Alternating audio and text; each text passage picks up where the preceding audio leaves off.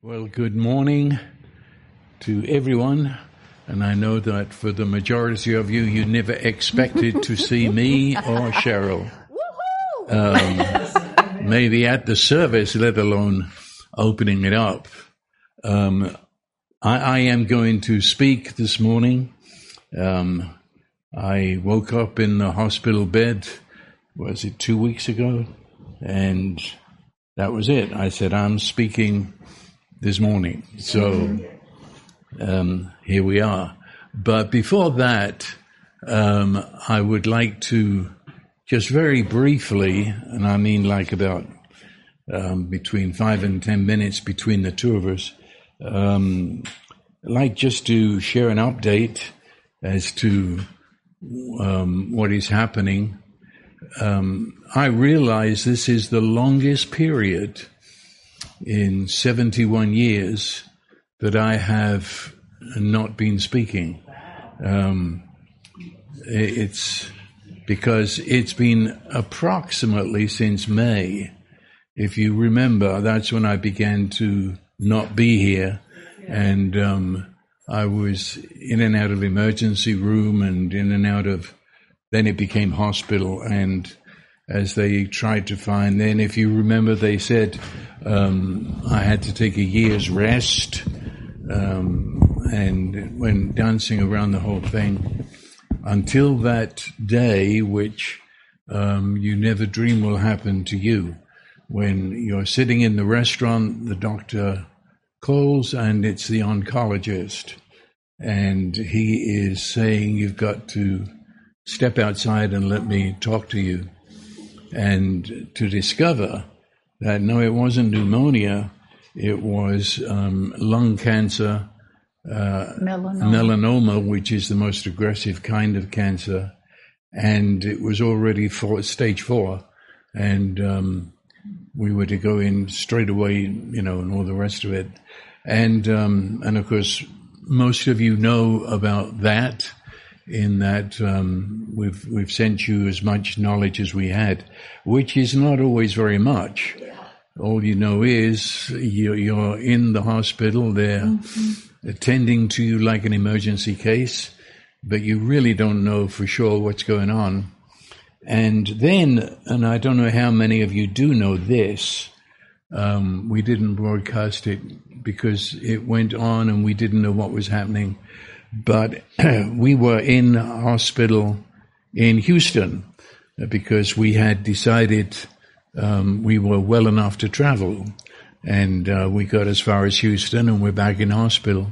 And in Houston, they gave me medicine that poisoned me. And I went through allergic reaction. Yes, it was an allergic reaction to an antibiotic. To an antibiotic that I should never have been given, and especially it would be a question mark to anyone, but especially to me. It says in the list of things that for an 84-year-old, this is almost guaranteed to have this terrible reaction, and it's a brain reaction, a mental reaction, and so there's a whole period there that I don't remember at all. Yeah, he didn't know me one day, and the next day he called me beloved again, but it was an allergic reaction, and then plus the steroids and the Benadryl and stuff that they were pumping into him was causing neurological manifestations, so he wouldn't remember, I don't remember a thing. I don't know how I got to San Antonio Hospital out of, and all I know is what Cheryl has told me. But when we were leaving the hospital, this, a couple of days ago, all the nurses came to say goodbye and they said, we remember when you came in, and we had to get you out of the ambulance and almost, lock you down in bed. It was quite an event, apparently, for me to get into the hospital. And that took up precious days and precious weeks. That did not have to be. That was not part of it. The condition right now, and I can't go into detail because I don't understand all the details anyway, but essentially, and I'm quoting doctors here, but it tends to be a bit of this and a bit of that, but my body, my lung is now clear of cancer. Except for in the lining. Except in the lining. It has receded until there's hardly anything left, but where it is left is in the lining of the lung. The pulmonary specialist said to us the day before we left the hospital, there is no medical reason to keep you in hospital. It's So one would say, well, you're cured. And in one sense, it is so. But they want to keep a very strong eye on what's happening. And of course, people could, and I would not play this down, the advances in medicine boggle the mind. We have a specialist I keep forgetting his title, but he comes to our Bible school, and he's a specialist in the cells of our body over the whole of South Texas. He's a pathologist. Pathologist. Yeah. Very good one. So when they take that, little specimen out of you and send it, it goes to him. And so we send him all our papers, and we what's the diagnosis from your, if you didn't know me, just, and he said, 5 years ago, I would say you have 4 weeks to live. But he said, in the light of modern medicine, I'll see you in 20 years' time. It's so that I cannot, I don't leave God's wisdom out of human activity. Where did all our discoveries come from? Why suddenly, out of the blue, we know things, or somebody does, and that literally changes the human race.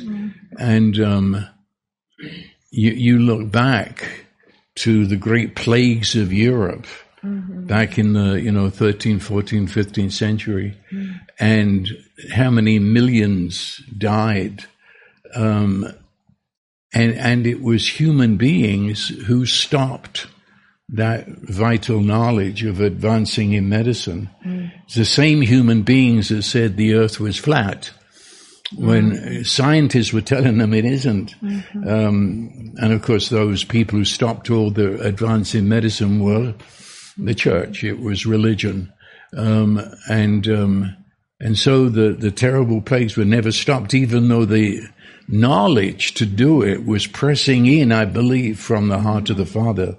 But the church wouldn't allow it.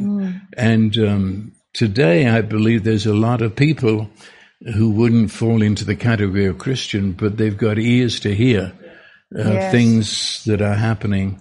And so I cannot put down what medicine has done. But on the other hand, I see the look on those doctors' faces, and they can't put down that there's something happening here. They're not sure what it is. So it's amazing that Malcolm, they said, we're amazed how strong he is. He was in bed, when he had this severe reaction to the antibiotic. And I've got to say that is what really knocked him out. And I realized I was in a war. That, really what you believe is everything. And right around the end of our visit, him and I had a nightmare, which I don't... Could I interrupt and say that Cheryl never left my side? She slept on a cot in the corner of the room throughout the entire period and was praying us through the whole thing. Yeah. Well, but she recognized that what the enemy is doing is wearing him down. And I had that nightmare, and I wouldn't even share with him what it was. And I'll never share it. I'll never lift my lips to say it. But I told him, we're in a war. This is, and the Lord reminded me of a word he gave me.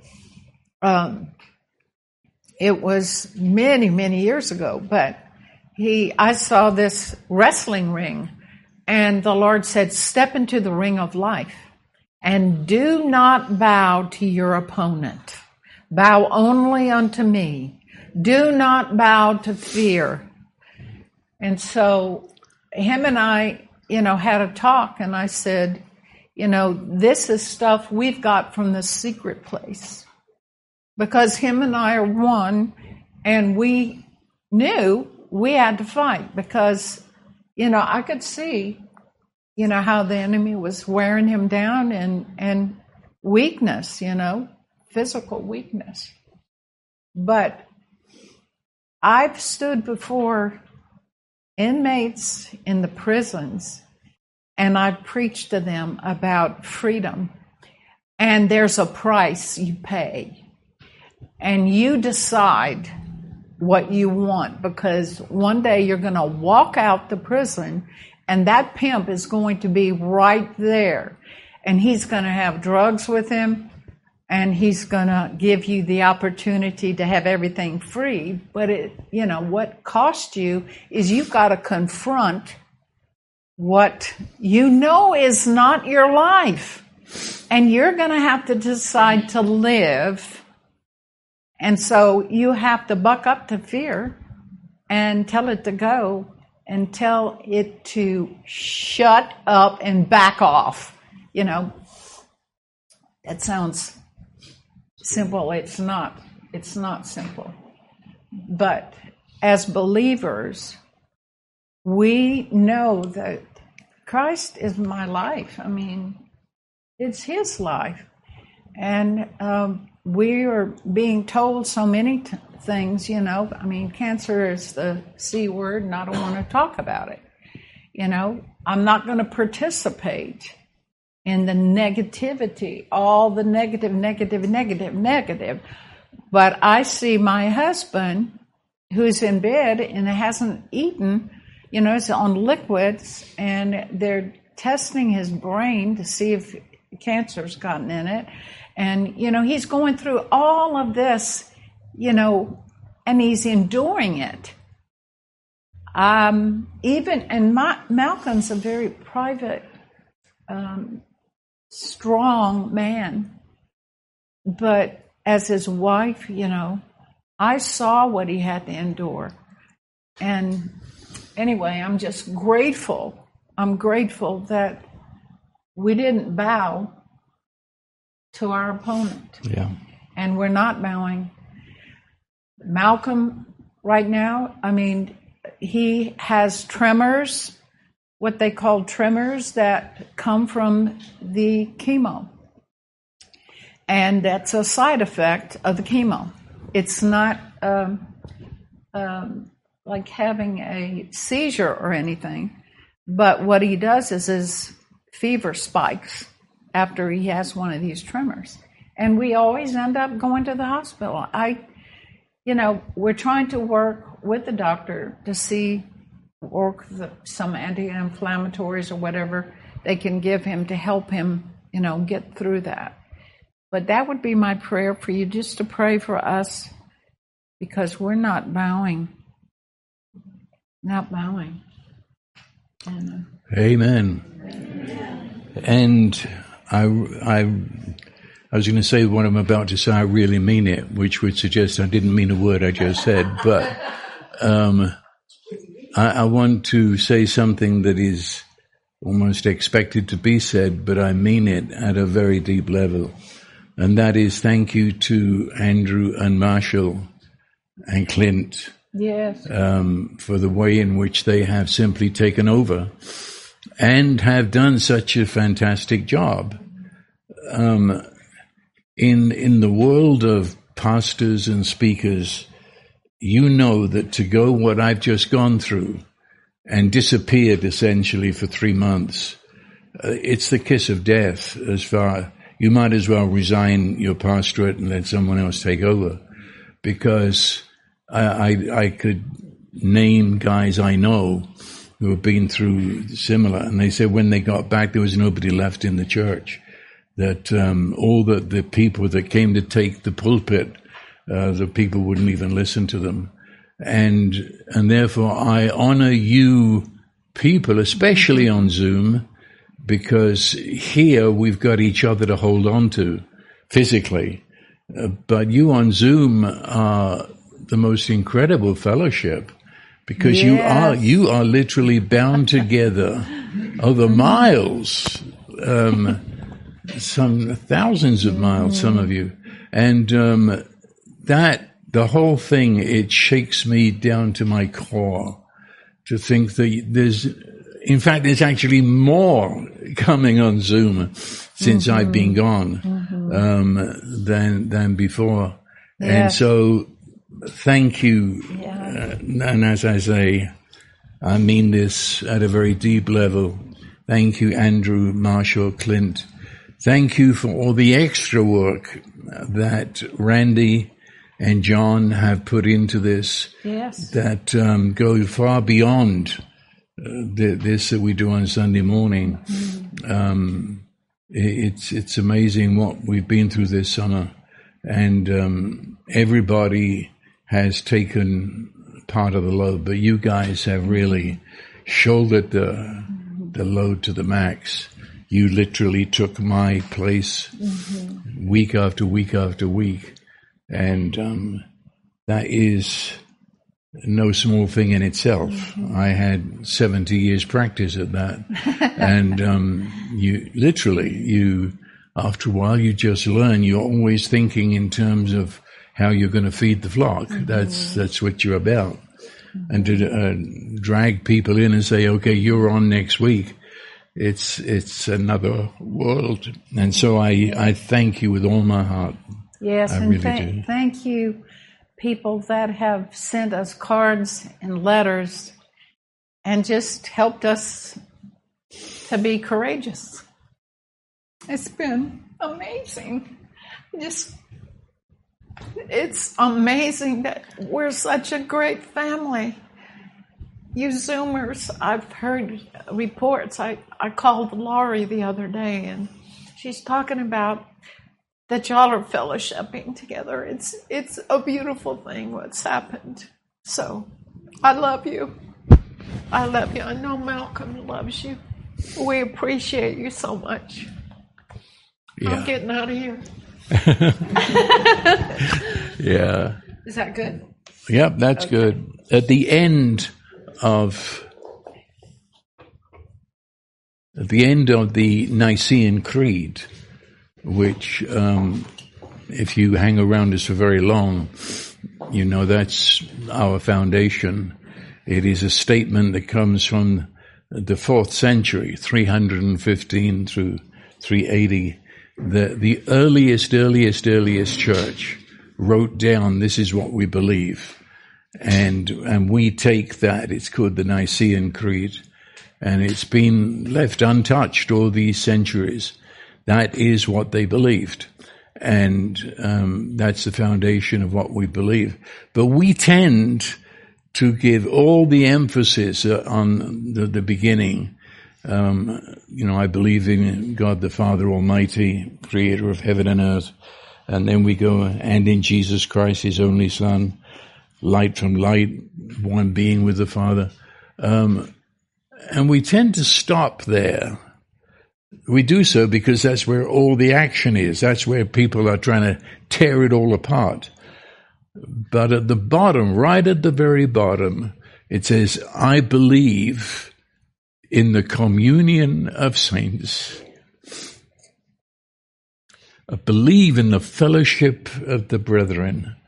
I believe that right here and now and right through that camera, there is the power and presence of the Holy Spirit that mystically, and I don't have any other word for it, it's a mystery, but mystically we are bound together with something stronger than chains and yet softer than love.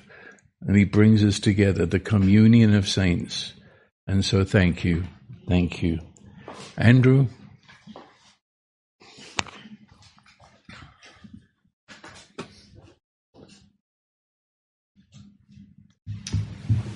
Well, good morning. The Lord be with you.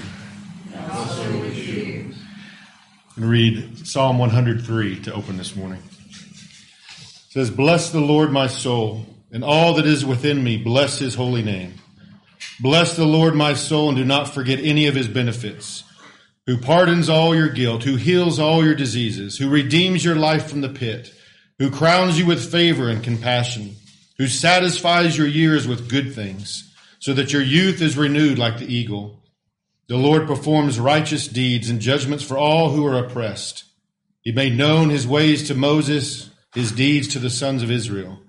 The Lord is compassionate and gracious, slow to anger, abounding in mercy. He will not always contend with us, nor will he keep his anger forever. He has not dealt with us according to our sins, nor rewarded us according to our guilty deeds. For as high as the heavens are above the earth, so great is his loving kindness toward those who fear him. And as far as the east is from the west, so far has he removed our wrongdoings from us. Just as a father has compassion on his children, so the Lord has compassion on those who fear him. For he himself knows our form. He is mindful that we are dust. As for man, his days are like grass, like a flower of the field, so he flourishes. When the wind passed over it, it is no more, and its place no longer knows about it. But the loving kindness of the Lord is from everlasting to everlasting for those who fear him, and his justice to the children's children, to those who keep his covenant and remember his precepts so as to do them. The Lord has established his throne in the heavens, and his sovereignty rules over all. Bless the Lord, you his angels, mighty in strength, who perform his word, obeying the voice of his word. Bless the Lord, all you his angels, you who serve him, doing his will. Bless the Lord, all you works of his, and all places of his dominion. Bless the Lord, my soul." Amen. Glory be to the Father, to the Son, and to the Holy Spirit, as it was in the beginning, is now, and ever shall be, unto the ages of ages. Father, we give you thanks. We give you thanks. And now, Holy Spirit, continue to open our eyes and flood us with light that we shall know the vastness of our inheritance in Christ. Amen. And amen. Okay, I want you to turn with me to Ephesians chapter 5. I think as you come with me through this text, and remember what Cheryl said, you'll be able to tie it all together and realize this essentially is our testimony of what it's been like to walk in the Spirit in the last 3-4 months. Okay, chapter 5 of Ephesians, verse 15. "So then, be careful how you walk." And walk always means, in fact, the word in the Greek means to walk around.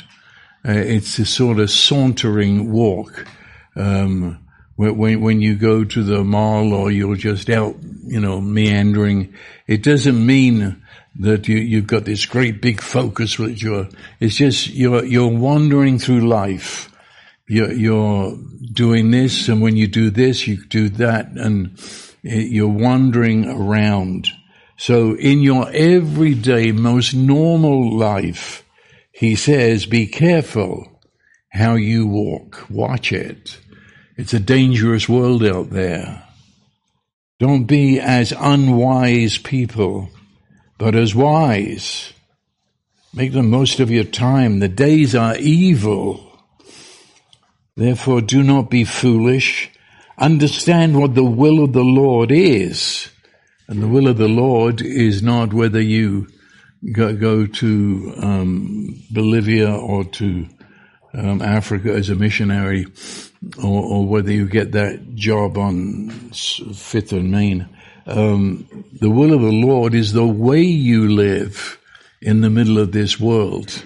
And you might be in Africa, you might be in Australia, you might be on 5th and Main, but how do you live there? What kind of person are you there? That's the will of the Lord. And he said, understand what the will of the Lord is. Do not be drunk with wine in which there is debauchery, but be filled with the Holy Spirit, speaking to one another in psalms and hymns and spiritual songs, or songs that the Holy Spirit gives, singing, making melody with your heart or hearts to the Lord. As if there's a dance going on, I'm dancing with myself in the Spirit, making melody with my own heart in the Spirit. Then always giving thanks for all things in the name of our Lord Jesus Christ to God and Father. I'm leaving it there because that is out of all that passage, just to give you the general gist of where he's at. This is what I want to speak about, and it's burned inside of me. Always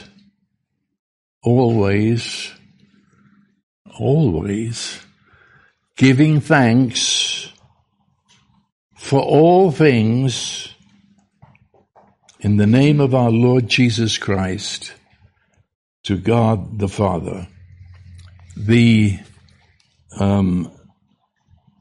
That text has been grossly misunderstood throughout the Western world because the meaning of words.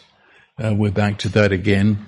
The words that are used there, we translate them in terms of our Western way of speaking. But you go into the Middle East and you go into the language of the Bible, and it's not that at all. It's something quite else. And it's this word that, of course, is the very center of it. What the text is all about, that one sentence of the text, is giving thanks. So always, for all things, giving thanks. Now, when we say giving thanks, it's being really polite. You were taught that when you were knee-high to a grasshopper. You know, Aunt Bethel, she sends you $10 for a birthday. Well, now your mother or father, if they're a true American family, are breathing down your neck day and night that you've got to send them a thank you. And you begin to wish they'd never sent you the $10 in the first place because you've got to do this polite thing and say thank you. And if the gift is given in person, then you have to, gauge how many thank yous you give for the gift and how many thank yous is it worth. And we were raised with that. At least I believe you were. We were in England. So when we come to this, and it obviously, pepper and salt's the whole Bible. Give thanks to the Lord. Thank the Lord. Well, we assume that it's sort of an eternal Christmas time, and we're saying thank you, thank you, thank you. See, that's not what the word means. If you have need to say thank you for a gift, there's another word in Hebrew for that. This word is never used to describe thank you for that gift that you gave me. It's not about that. It's not saying God gave us, birds to sing on the branches and stars to shine in the sky and thank you, thank you, thank you. Or that he blessed me last week in an incredible way. Oh, thank you for that. There's another word for that. Which is more akin to bless the Lord, O my soul. But you have here a word which it means that you are exalting, you are magnifying the giver. It's not what they gave. It's not on this one special occasion and saying, thank you for this. It is that I am standing back and I'm looking at the character of the giver, and I'm saying essentially, wow, what a giver you are. It's not thank you for delivering me last week. It is rather, what a generous God you are. What grace that you are, in that your grace extended throughout the worst times of my life. And therefore we shouted into the futures that, oh God, you are so full of grace. You are so loved. You are so good. You are. And I'm giving thanks. I'm exalting the person. Do you see the difference? It's not that there was this one thing that happened, or jolly, that's that, thank you for that. It is that I'm standing back, and if I'm looking at that which he just did, well, that is but a small token of who he really is. That little thing he did opened the window to see God as I've never seen him quite before. That he is bigger than I thought he was. That his goodness extends beyond where I thought it would. And so you are really some giver. And that's really the meaning of the word. But a secondary meaning, but it fits into that. And when you read the book of Psalms, you should hold this in mind, where it says, thank the Lord. The Hebrew word there is yada. And it means what I've just said, but it means doing that by means of confession. And the word confession, throughout the Bible languages, means to say the same thing as. If you come from a very religious background, you always think of confession as something negative. I'm going to confess my sins. And we say to our kids, fess up, come on, tell the truth. Actually, the Bible never means that. The Bible, when it says confess, it means let us say it together with. And your first together with is with God himself. You are going to say of God what God says about himself, which is a tremendous leap out of all religion into the arms of a God that religion never talks about. The God as he really is, the God that has revealed himself in the person of the Lord Jesus. And he is the final word of God. And so I take his word, his final word about himself, and I learn there. I learn. It's an art to learn, especially if you're from the West, because we've just not been raised that way. We say thank you for things, whereas in the Bible, thank you always means for the wonder and the glory of God's person that I am in the process of discovering. And so also we say together at the level of one another. And especially that happens usually in between services. After this one's over, we'll gather. And there's a lot of giving glory to God. And of course, you're not thinking about this. You don't go around with that look on your face to say, get ready, I'm about to give thanks to God. This is so normal, it's natural, it just bubbles up in conversation. And we do it. So we say together with God, and we say together with each other. But also I say it together with myself. I order myself. David was very good at that. Do you remember in Psalm 103? Where he said that other word, bless the Lord, O my soul. He's talking to himself. And really many of the Psalms where it says, give thanks to God. Well, who's he talking to? Himself. And so he orders himself to look at himself through God's eyes and thus to give glory to God. Do you remember we did it months ago? The word glory is in the first meaning of the word glory is to have an opinion. And so the glory of God is in his opinion of you. Yes.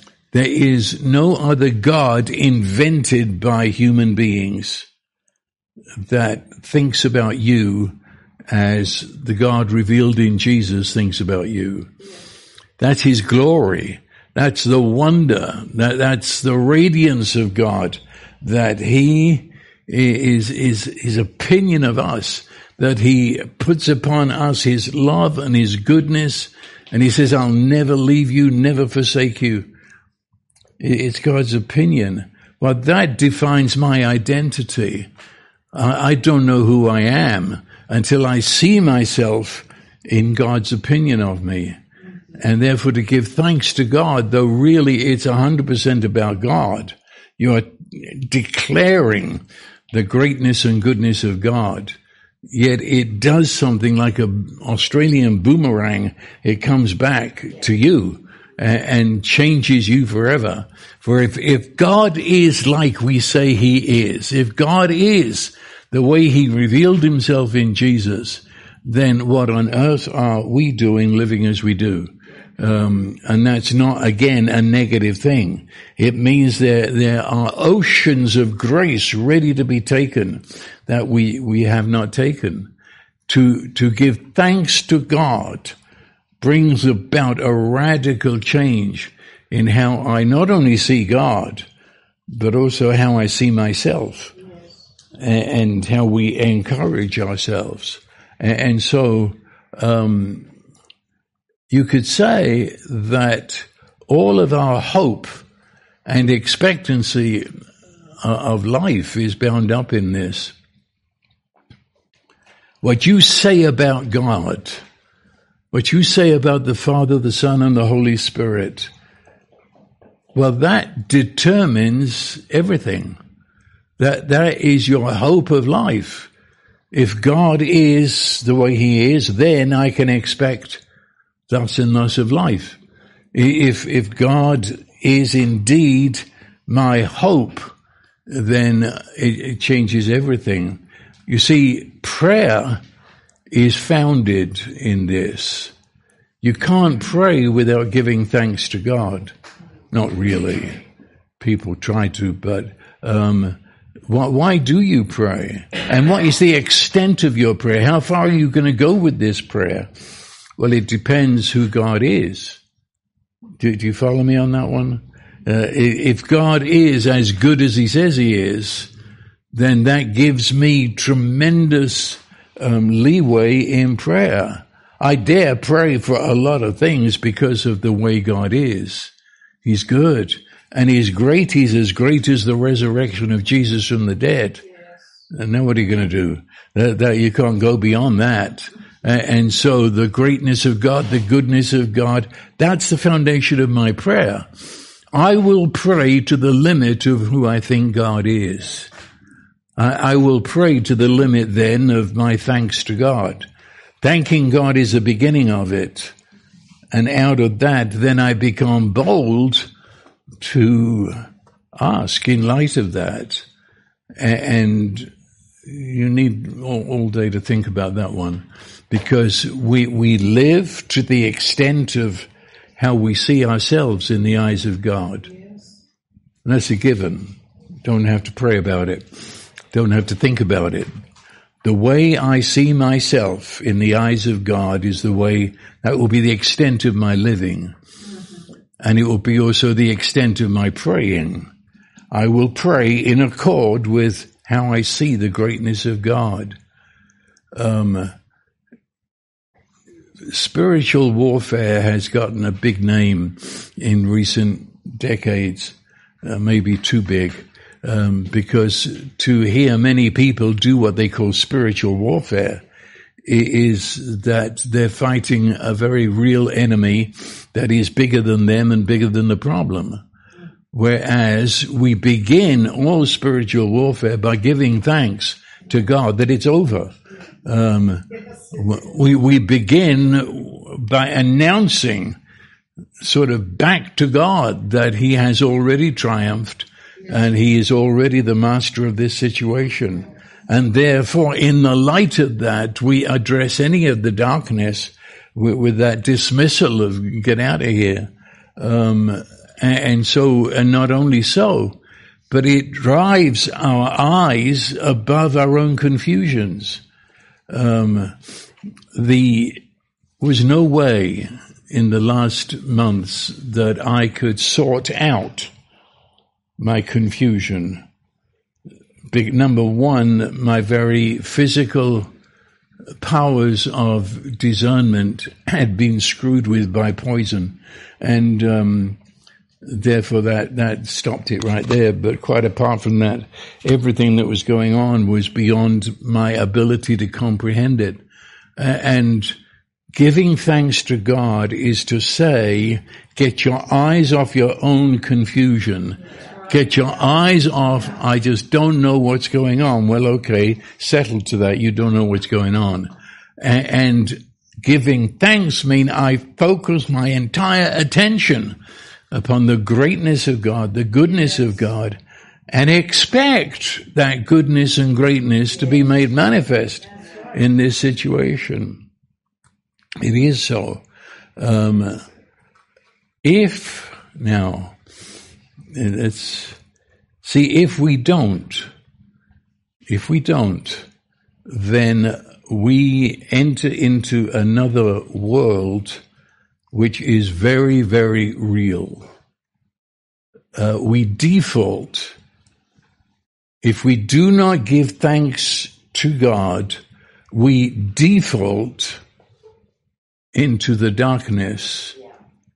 Actually, we go to the tree of the knowledge of good and evil because we are now putting ourselves in the position of that is good to be given thanks for, and that is evil. I'm not giving thanks for that.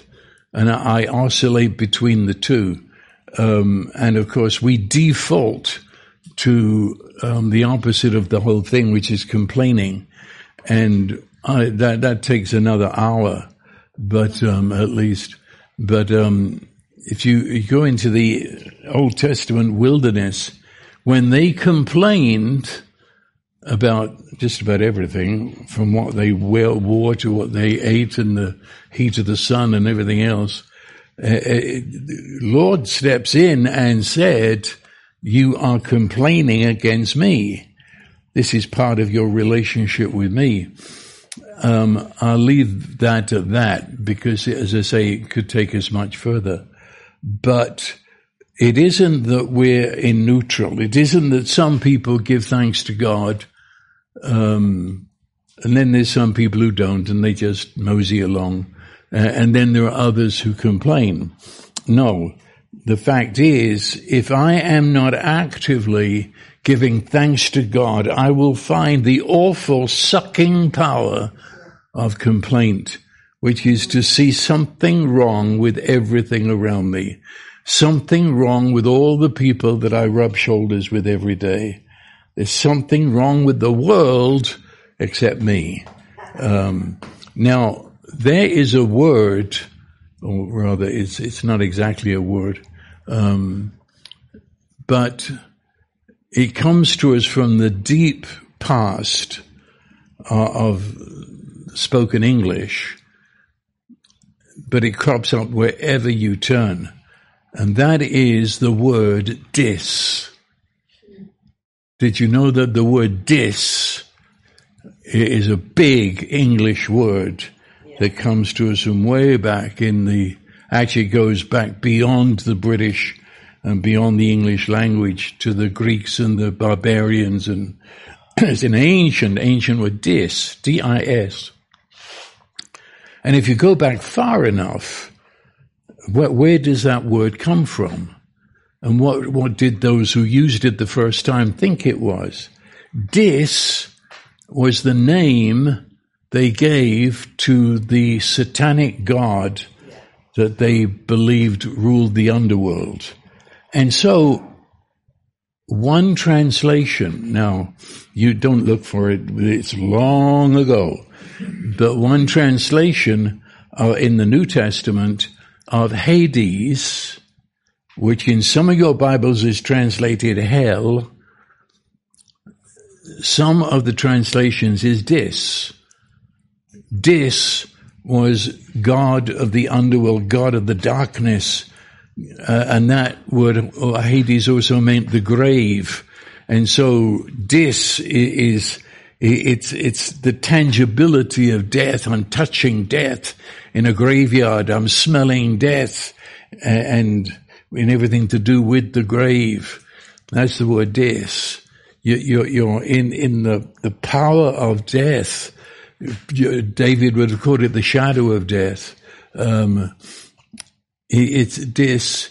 Then it would mean death in the biblical sense of the word, where you've gone into such darkness you've forgotten there is light. You're in a darkness where there is no sense of God's life. Dis. And always Dis was looked upon as coming with power. The actual word they would use in those days was energy or force. That you drop a Dis into this room and it would take about 5 minutes before the whole room is affected, and you would hardly know what's going on. Dis. I hope you've already made the connection here that we use Dis all the time. I have known in the last 3 months discouragement, that this force, this darkness would seek to separate you from who you really are. It seeks to separate you away from the grace and the strength that God gives you. So you are discouraged. Courage being the word for strength. And so that inner strength has been sapped, discouraged, disappoint. You had an appointment, and Dis came and changed everything. You did something, were involved in something, and you feel then that you are disgraced. That cannot exist in the presence of God, but for all that, we go through the feelings of it. Disgrace. Grace has been taken away from us, and we're no longer there. To show you the meaning of the word, 2 days ago, I was discharged from the hospital. That is, thankfully, I am now separated away from the hospital. I have said goodbye and closed the door behind me. That's the meaning of this. It is discharged. You've been separated. Something's been taken away from you. And that can be good or bad. Something that I have has been undone, and it is no more. In fact, I now have the opposite. Do you get this? Yeah. Dis. And it's in our language. But we use it every time we do not fully understand giving thanks to God. Isn't that interesting? If you're not giving thanks to God, you will sooner or later become discouraged. If you're not giving thanks to God, here's another one. Your world will become discombobulated. It's turned inside out, upside down. You don't know what's going on. There's a force here. It's as if I have disembarked away from God and my ship is now moving out to sea. This is the great separator. The way Cheryl put it so well, I believe, she thinks a lot, dreams a lot in pictures, and I thought I was pretty good at that, but she leaves me in the dust. The step into the ring of life and do not bow to your opponent. the great, if you in sports are into boxing or into wrestling, I mean the good, clean wrestling, there's always that moment when you're a good sportsman, and so you bow to your opponent, and you're not there to despise them. You're not there to put them down. You're there for an equal, fair fight. Well, flush that down the toilet, because that is not how it works in God's world. We do not have a fair fight with Satan. He already has been defeated. And we stand and refuse to bow and stand again. And that's when we confess that God is the Father. God is the one who has given to us that principle, that guiding light by which we understand the human race, that you were created in order to be and live as a son, a child of God. You were created to live in covenant with God through Jesus Christ. You are in a position where God is incarnate. God has joined himself to us. I am not a mere human being. That's the word, the principle by which we live. The finished work, it's done, it's over. We're here to mop up the end of it all, the ascension, the giving of the Holy Spirit. And as we give thanks to God that this is the God he is, this is what he's done, then in so doing, we open ourselves up. It's the best way I can put it. You could say that you are participating now in the faith of God. See, faith is not some dire secret. That it's not a formula. And if you read enough of those books that promise to give you faith in 5 days, well, no, it doesn't work like that. Faith, in fact, you don't realize it's there. The day that I am aware of faith is I'm tripping over it. Faith is that I'm seeing God as God sees God. Well, then I'm not aware of that. I've moved into that part of the relationship. And I'm seeing myself as God sees me. And I don't really think much about it. It's because that's the way it is. And in a situation that's bigger than myself, then we are learning to see God as greater, and God is so infinitely good. And so when we approach the enemy, or the enemy approaches us, you ever thought of it? You're not playing the game. I don't approach you as the enemy. I approach you as the defeated enemy. What's the game? And return to David and Goliath, which is it's always there. But if you think about it, and all the things that we know since Sunday school, the size of Goliath compared to the size of David, the weapons of Goliath compared with the slingshot of David. I don't know the rest of it. We've been through it many times. But the fact is, David never saw Goliath as an opponent. He doesn't bow to Goliath. In fact, he said, within a few minutes, I'm going to wipe the desert sand with your blood. That doesn't sound like a fair fight.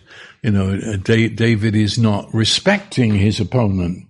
He is not saying, draw the lines and let's fight this out. No, there's no fight. The fight was accomplished when Jesus rose from the dead, and that was the end of it. And when I say the end of it, I mean the end of it. And the end of it in your life, in terms of how strongly we are going to sit ourselves down into it. Give thanks to the Lord, Christ is risen. Give thanks to the Lord, Christ is ascended.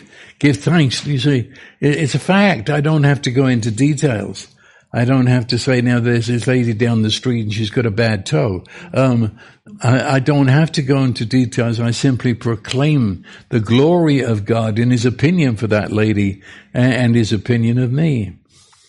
Have you ever thought, and this again is another, well, actually, I think I did 14 hours on this a few months ago, but, and that is Psalm 23. You know Psalm 23. Where in all of Psalm 23 does David pray? He doesn't. Wow. And yet he was in the worst condition of his life. Remember, Absalom, his own son, was not just having a go at killing him. He had that one ambition to kill his father tonight. And he was coming to get him. And all of everything, as a parent, things that wash through your head, if I'd have done this, if I hadn't have done that, what would Absalom be today? What did I do to cause Absalom to be? And that was the condition. David actually was full of prayer requests. I mean, oh God, deal with Absalom. Don't let that. It's not mentioned. And you should really listen, because Psalm 23 is David giving thanks to God. He says, the Lord is my shepherd. I thought he would say, become my shepherd. Please shepherd me in this situation. He makes me to lie down in green pastures beside still waters. He takes that for granted. He doesn't say, oh, please, God, help me lie down. No, he says that's who you are, giving thanks for who you are under all circumstances. And that's why very few people know it was all about Absalom. Why? Because it's everybody's in on this, because he's speaking about the greatness of God, not a specific thing that he wants to say thank you for.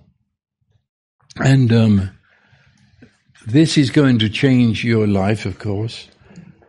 It doesn't take too much thought for that. It will change our negative minds into the most incredible positive thinking. You will have the most incredible good mental health. But you don't do it for that. You're not doing this in order to increase it. You're not confessing in the sense that a lot of folks have done in the last 20, 30 years, which is to say something long enough and hard enough so they can get it from God. No, we are declaring that in the heart of God is already done, already given. This is the way God is. And we are now making manifest. We're telling the world about that. And so this is the believer. Do you remember where the whole passage began? It says, don't be stupid, be wise. The days are evil. How are you going to live? How are you going to walk wisely in this world? He said, this is it. Give thanks to God. And that's interesting because, it begins by be filled with the Spirit, speaking to yourself in psalms and hymns, songs in the Holy Spirit. And it's all very high, holy stuff, that many of us can totally relate to. But you would expect that to happen in the coming together of believers, Well, you don't expect that to happen on aisle 5 in HEB. Did you follow what I mean? There are things that happen among believers that we don't necessarily share with the outside world. Not that we're ashamed of it, they just plain don't get it. And so, but we're going down the line, and it's all this that to a great extent involves all of the believers together. But then it says, always in everything, give thanks. That's very mundane. It doesn't even mention Psalms like it does 2 sentences before. Doesn't mention songs given by the Spirit. No, it just says, give thanks. Yes. You're going to find giving thanks. The opportunity is, well, it said it, doesn't it? Always, and always means that we are, well, always we use the term to describe that which is absolutely predictable. It's not a maybe. We say the sun always rises in the morning, always. It's one of those words you don't realize you use it until you are looking for a word to say it. It's fascinating that if you want to know the strength of that word, Jesus said, I am always with you. And so what Paul is saying, this is your always. You're not going to have a day when, well, you're off the hook today. There's no giving thanks to God today. It's just one of those days. Suck it up. No, whatever the day holds, whatever the confusion in your own life, whatever the powers of darkness may be, always, and if you miss that, then in all things, that is, there's nothing too big. And it doesn't, for some people, it isn't too far that you go before you realize, I think that's a bit too big to pray for. There's no such thing. There's nothing too small, nothing too insignificant. All things, always. You got to learn to do that. We're not trained to do that. We're trained, even if we believe in God, He's got His half and I've got my half. And I don't want to bother Him. The fact is, always, at all times, we are giving thanks to God. Paul said that this is as sure as the sunrise. That this is what a Christian is. This is where this life in the Spirit takes place. And there's no other way around it. It isn't that there's this situation, well, the devil really had his way in this one. No, even at that precarious point, I can stop, stamp my foot, and give thanks to God. There is no time when any other can win over us. He's there always, and we are there always, and it comes absolutely to learning to live that. Now, of course, and it's such a, I don't know, I was going to say insignificant statement. I guess it is. You always give thanks. It isn't, go and give a Bible to everybody in your village. No, it's so simple. You do it sitting at the table. You do it in the bus. You do it in the car. You do it at red lights and green lights. You do it in your office. You do it in your factory. You do it in blue jeans. You do it in a business suit. There is no way where this doesn't happen. Always. This is my new way of life, which is focusing the present moment on the greatness and the goodness of God. Which doesn't sound very difficult, but it's where we're at.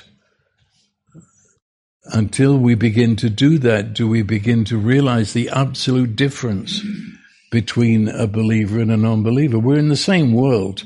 We face the same confusions. We face the same frustrations, same feelings about many things. But the one has a heart attack because he focuses on the negative. The other lives in the peace of God which passes human comprehension, lives in the joy of the Lord, lives by the faith of the Son of God, because he has focused all attention upon who God is, and then let everything else find its place within that. Do you get that? God bless your half nod. Is there another? Do you see what I'm saying?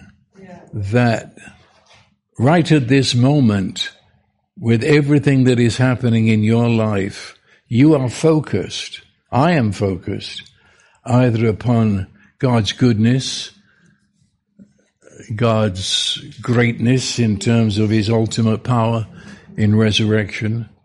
I'm focused there, or I am focused upon the problem. And I'm going through a whole litany of what if she, what if he, what if this, what if that, if only I could have done that, I didn't do that, why wasn't I aware of the situation, on and on and on, until you are spiraling down into a darkness that will take a long time to get out of. So, to give thanks to the Lord is to adjust your focus. I'm not looking there. Not that I'm just, putting my head in the sand pretending it isn't there. I've come to the end of my thinking this. I can't think it anymore. I don't know the answers to the questions. And sometimes that can be very humiliating. You're supposed to know. Or you think you are. Well, then die to thinking you're supposed to know. And focus instead upon the God who is love. He is good. He has sworn to you with covenant oath. He is the God who raised Jesus from the dead, and with Jesus raised us, and has overcome all the powers of darkness. That is the way it is. And so life then becomes an establishing of a relationship with the Father and Son and Holy Spirit. This is certainly not a formula. As I said, it's not for your mental health. That will be a PS. You'll be healed of a lot of mental stuff. But that you didn't do it for that. You did it because he is worthy to be thanked. As we take our place. And so in these situations we find ourselves in, we find there's always buried a greater revelation of a facet of his goodness, a facet of his power that otherwise we would never have seen before. And that's the way it is. And so, well, I won't go there. This is the equivalent, I will say this, of the Old Testament meditation. Meditation in the Old Testament has absolutely nothing whatsoever to do with meditation that comes from the East, or meditation as it's understood by multitudes of kids today. The meditation of the Old Testament is that you filled your mouth with truth, with Scripture usually, and you would then give thanks to God that this is the way he is. This is final truth. This is the way life is. And you would begin by thinking that over and over and over, so that I've described meditation in the Old Testament as chewing the cud. If you've ever seen cows and sheep, and they regurgitate their food and chew it over and chew it over and then regurgitate it and chew it over. That's meditation. But gradually that turns into muttering. And one meaning of the word meditation is to mutter. You are actually talking to yourself. And talking to yourself about the greatness of God and about how you fit into that greatness. And as you mutter to yourself and you turn it over, it becomes you. Yes. Literally, it does. And so it says there in Joshua, and it took me 2 or 3 years of meditating on this to find out what it meant, where he says, let not this word depart your mouth. That is, don't go and blab it all over creation.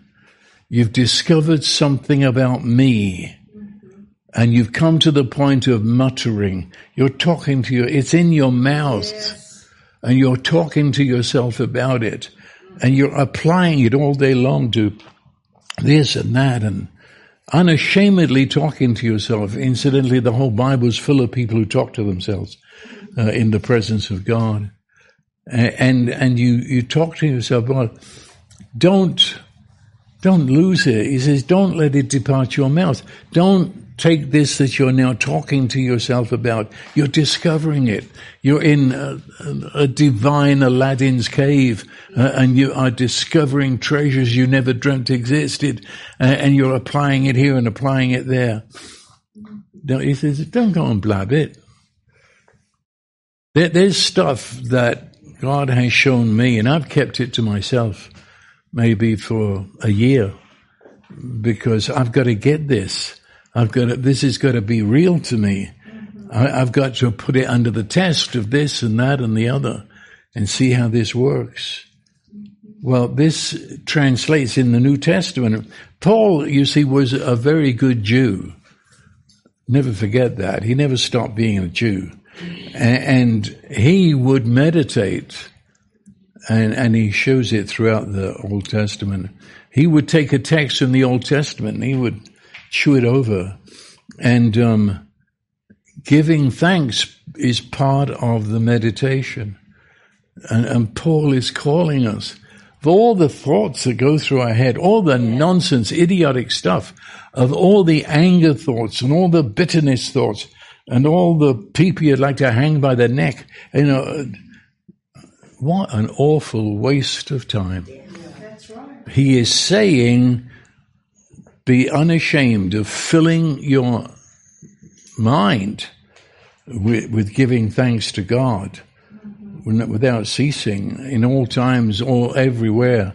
But at the same time, begin muttering about it.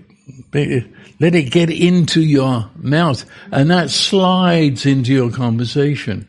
I said a little while ago, you don't go around looking like a Pharisee. Remember, the Pharisees prayed in public. They didn't plan on that, of course. They just prayed every day at this hour, and then prayed every day at this hour. They always managed to be in the shopping mall when they were about, and they said, you know, it's the time to pray. And so as they prayed, it was always with an audience, and they used these highfalutin words, and they had thought out their prayer. It was like a sermon. And Jesus mocked them and says, you pray so that everybody can hear you. No, you don't, you're meditating, but it gets into your conversation. It's the way you talk about stuff. Yes. Okay, that's the best I can do. Without excuse.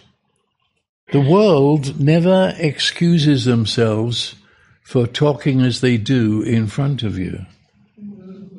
They talk in their despair. They talk in their hopelessness. They talk of a life that's falling apart. They never say, excuse me, I know I'm getting religious now. They don't. Because they believe this is the way life is. Have you ever thought of just simply being yourself and leaving behind your meditation? And so you speak into their situation the goodness of God, the greatness of God, And you speak of how he is at work among his people now. See, in the one case, and you know them, whenever you meet them, they quote scripture in such a pompous way that make you sick. See, that's the Pharisee. They just want you to know that they're the one chap in New York City when I used to live there, and he had this great big notice on his chest. He said, "I am a Christian." Well, buddy, if you have to tell us, I suggest you're not. No, it just is. It just happens that people realize I'm dealing with something here that's different. People talk to you and you're just being yourself. But in being yourself, you are sharing with them something they won't forget. What you just said turned their whole life around. They never thought about that before. Never was confronted by that before. And you know, it's in our mouths, you see, it's in our mouth. Don't go and give the whole story. Just let it be in your natural conversation. Never hesitate to pray with people, because many people will say, "Pray for me," and then walk away. Learn just to put your hand on their shoulder and without any fuss and these and thous, and just pray for them. In all things give thanks. You're giving glory to God. You're entering to a new dimension relationship with him. Amen. I have something, sweetheart, I have something. Okay. I kept seeing and hearing, stop rehearsing your pain. Stop rehearsing the past. Stop, rehearsing it, talking about it all the time. We're fighting, like I was telling Malcolm, David fought, physically fought a lion and a bear, and when he came after that Philistine, he called it what it was, Here's David, singing hymns out in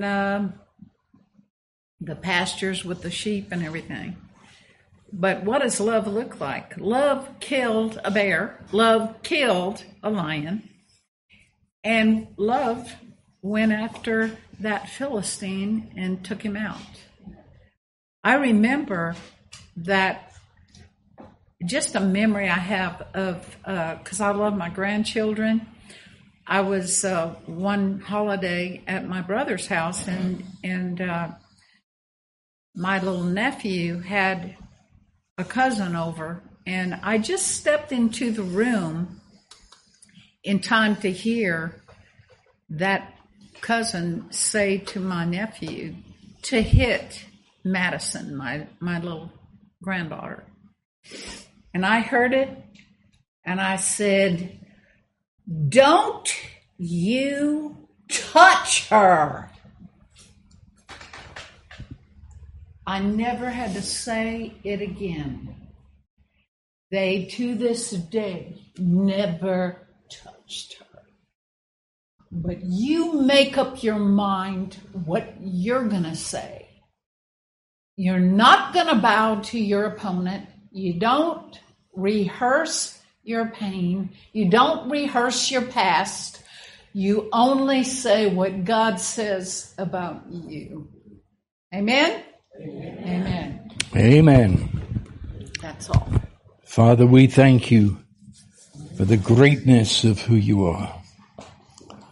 You're beyond our words. You're beyond our thoughts. We thank you for giving us the light and understanding to know you as we do. Yes. Thank you that you are the God and Father of our Lord Jesus Christ. Yes. You raised him from the dead, and in raising him, you raised us. We thank you we walk in the power of that resurrection this day. And it's now into your hands we commend ourselves. Yes. That your will be done in this place and throughout this Zoom world, here on earth as it is in heaven. Yes.